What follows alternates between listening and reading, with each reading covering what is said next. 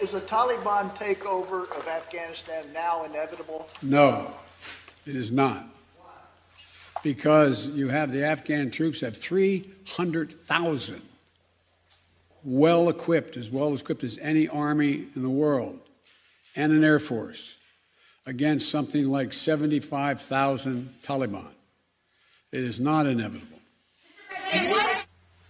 Mr. President, thank you very much. Your own intelligence community has assessed that the Afghan government will likely collapse. That is not true. Can you please clarify what they have told you about whether that will happen or not? That is not true.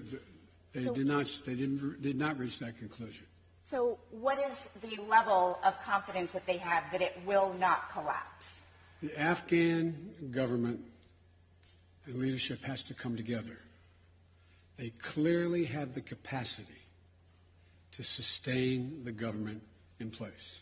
And do you see any parallels between this withdrawal and what happened in Vietnam, with some people feeling... None whatsoever. Zero. What you had entire brigades breaking through the gates of our embassy. 6, if I'm not mistaken. The Taliban is not the North Vietnamese army. They're not remotely comparable in terms of capability. There's going to be no circumstance where you see people being lifted off the roof of a embassy of the United States from Afghanistan. It is not at all comparable. So the question now is, where do they go from here? That the jury is still out. But the likelihood there's going to be the Taliban overrunning everything and owning the whole country is highly unlikely.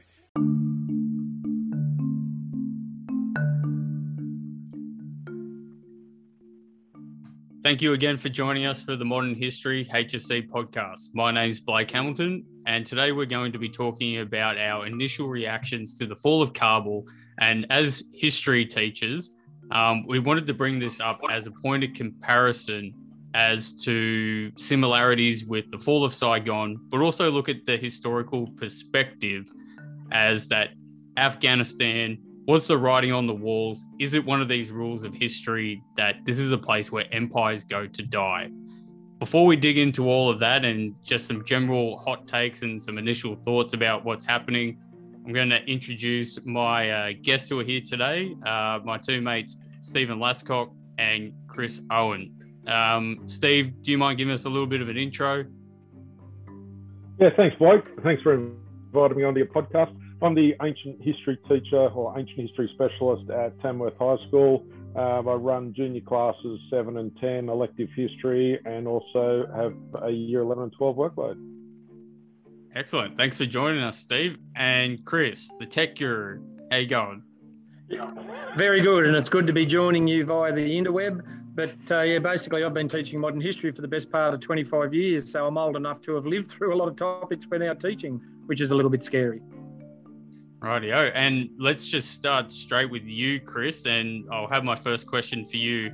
That I had a little clip of a speech from Joe Biden starting at the beginning of this podcast, which we're not going to hear, but the listeners are going to hear, where Joe Biden says, and I quote, "The Taliban is not the North Vietnamese army. There is going to be no circumstance where you see people being lifted off the roof of the embassy of the United States from Afghanistan." This was Joe Biden, July 2021. What are your initial reactions to that? Well, I saw a photo this morning because the reference that he's talking to was a very famous photo in 1975 of a great big Chinook not able to land on the roof of the embassy in Saigon. So the chopper pilot's able to manoeuvre it and hover it above the embassy to get the last of the embassy staff on. And there's a photo of Kabul with a Chinook, the exact same make and model, flying over what I assume is probably the American embassy there. And side by side, those two photos are incredibly scary. And I get what the president's saying, that obviously 1975 was different when Vietnam fell to the communists. But if we think about it, by 1975, the rest of the world no longer feared communism as they did 20 years before when the war first started. And I think we're in the same boat now. The world doesn't fear terrorism like it did 20 years ago when all the hype was about.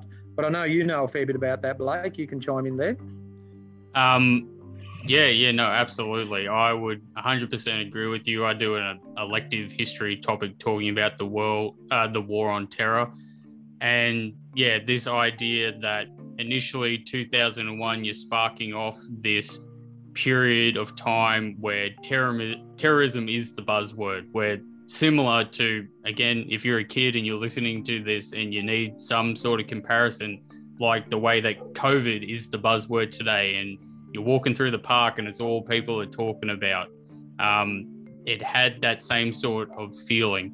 Steve, you were saying to me earlier that you were in your 11th year of being a police officer, which you were before you were a teacher, a lot older than me. I was a kid in primary school when this first happened, so I have a completely different perspective.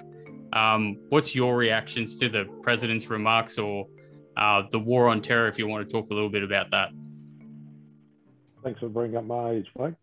Oh, no problem. Age is wisdom. I think the biggest thing out of this, if you want to compare this to Vietnam, is the Americans had an outcome with this one, whereas Vietnam, they didn't. Their outcome here was to kill bin Laden, and they killed bin Laden, and that is what they're going to hang their hat on for centuries to come.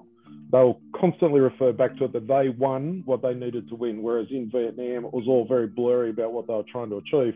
My recollections of the day, I lived in a police at Broken Hill, and my brother rang me up early in the morning and said they've just plowed planes into the Twin Towers. And I was a little bit oblivious as to what the Twin Towers were until I turned the television on and just to get that recognition of what was happening. And we actually saw, my wife and I were lying in bed, and we saw the second plane hit live. And you're basically glued to the television for a whole week. You could not get away from the telly. Just the images, the police and the fire brigade running in and not coming out again, the actual buildings falling, the people just first in shock and disbelief, which turned to anger. I have been to the 9/11 memorial since then, about 4 or 5 years ago, and just to try and connect with the whole thing, because it's still quite alien. But when that anger really surfaced in America, and you basically had most of America signing up. We had NFL players leaving their careers, signing up as soldiers, Army Rangers, whatever, because they just wanted to get over in the Middle East and point the finger at someone. They were talking about their weapons of mass destruction. We found out later a lot of the evidence had been fabricated by the Americans to go in, but they picked a target. They picked a target in Iraq and ultimately Afghanistan. They went over there and they've been there for the last 20 years. Chris, did you have anything you wanted to add on that? Your initial reactions? This is a great chance for kids to hear about different perspectives from people from, I guess, different viewpoints. Absolutely. The older generation talk about where they were when man landed on the moon and the JFK assassination.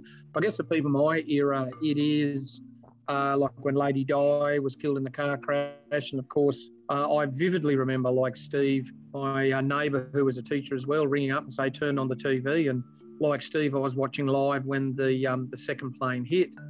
I had a modern history class the next morning, and we were able to speak at length what this actually meant. And I was a lieutenant in the Army Reserve at that stage, so we were up watching it even more intensely going, does this mean we are mobilised? And I've still got them, front page of the Daily Telegraph the next morning was, just war, W-A-R, and great big black lettering going, well, we're at war. And unfortunately for America, it was, well, we're not sure who we are at war with yet. And I remember a Southern senator demanding we nuke them. And of course, the question came back, well, who's them? Who are we going to nuke? And he's like, I don't care, just nuke someone. They're like an angry ant nest that America came out fighting and swinging and was looking for anyone. And so at that stage, America was scrambling to get together what they called the Coalition of the Willing. You may remember, and quite a few Western nations were a bit reluctant to join in America. Australia was one that went in looking for these weapons of mass destruction that didn't exist. But at the time, no one questioned it. No one even thought that what we were doing was wrong. And a bit like you asked look at the footage of those soldiers that are in Vietnam very early on, the Australian soldiers, say in 1965, 66, 67. they're saying, well, we're here to defeat communism, and I believe what I'm doing is right, and it's a great thing that we did.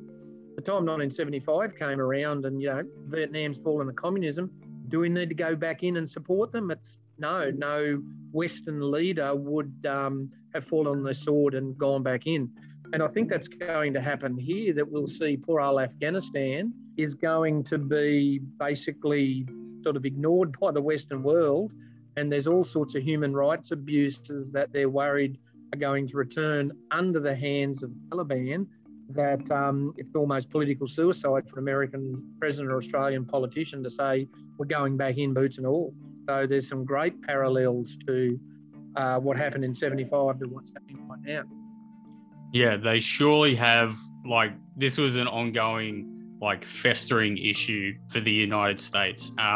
The same speech, which I didn't include at the beginning, Joe Biden is talking about the fact that they have been involved for the last 20 years in this region of the world. He was involved, not the president, but involved with previous administrations. He's seen the way that the intelligence community had come up with false information to try to get us involved, to try to get that target, which both of you have brought up, hit the nail on the head. This idea that the United States at their peak power, this is peak power for the United States, the Soviet Union, they're gone. So there's no one to oppose them. They feel like they can't be touched. This is during the .com boom. So the economy's going up and everything's great for the United States, and then bam, you wake up one morning watching your bloody Fox News or whatever, and just the world's collapsing around you. It's how could this happen? And rather than deal with this complicated idea about what terrorism is and the history that these terrorists are perhaps using, because one person's terrorist is another person's freedom fighter, it's who do we nuke? Yeah, who are we going after? We're the biggest, baddest army on the planet, and we're not going to sit around and kumbaya about this. We need someone to invade. And they initially wanted to go Iraq, as I said in the little precursor episode, but they didn't have the information, or they didn't have the evidence, or they couldn't manufacture the evidence in the initial stages. So it had to be Afghanistan. And then eventually we got into Iraq on those, fabricated WMD charges, which we've been talking a little bit about. Do either of you have anything else you want to add to that? Because otherwise we might go to the fall of Kabul for the second part of our discussion. Just a little bit of quickly, history of you go, Chris. I was just going to say, just quickly, that American involvement in Afghanistan stems back 20 years, but Afghanistan's been a war-torn country for a lot longer than that. So the Afghans themselves were fighting the Russians prior to that. Just like in Vietnam, Australia went in a big way in 65, but the Vietnamese had been fighting since the end of World War II. So there's some parallels there, that while we talk about Afghanistan for the last 20 years, from an Afghan perspective, it's basically been a war for a lot longer than that. Absolutely. Steve, you want to add some context to that, being the ancient history teacher? Well, that's exactly right. From an ancient perspective, you've got the Achaemenid Empire, so Persia, which is back 2,500 years. They ruled that area. Then we're going to have Alexander the Great coming in, and since that time, because the Golden Road that was a central part of the Persian society becomes a Silk Road that goes all the way across to China. So Afghanistan is in a strategically pivotal location for all of these societies who want to get hold of it. And since Alexander the Great, you've had over a dozen different societies living in that area. The different religions, you've had Zoroastrianism, Buddhism, Islam. Throughout all these centuries, it's such a fluid country. When you go in there, you don't know who to point the finger at. It's all tribal. It's all cultural. I honestly believe we're going to hear about some human rights abuses. Afghanistan will stay in the news for a little bit of time, but ultimately, I think it's yesterday's news. Yeah, no, absolutely. I've got that down in my notes as well, talking about that idea that it is the graveyard for these empires. And that point that you brought up is the diversity is like that. Whilst they do have this government that continues to try to be reformed, you've got all these clans which are up in the hills. And if you look at a map of the topography, it's just deserts, hills, and where you can have all these like little outposts, and all these clans are run by a bloke who is generally a king in his own right. And you have these tribes being united together to form this resistance force. And I truly believe, just like the Viet Cong, that's the way they see it, that they don't see themselves as, oh, I've got something else coming up. I'll just get rid of that. Sorry about that. The main danger I see from that is, as we knew from 20 years ago, we had the Taliban, then we had Al-Qaeda was like a hardcore version of the Taliban, then ISIS became a hardcore version of Al-Qaeda.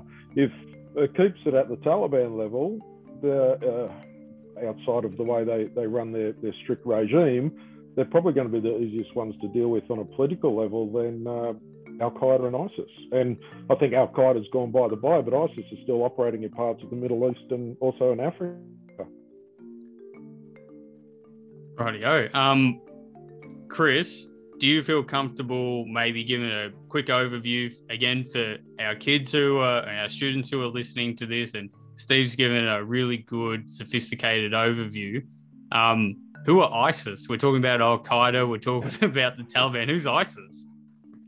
Yeah, so basically ISIS is another one of these, I guess, groups without a homeland that operate and really despised Westerners sticking their nose into their business. One thing America never did at the fall of the Twin Towers was go into the Hall of Mirrors and have a look at itself and say, well, why did they attack us? Why did they have to go out of their way?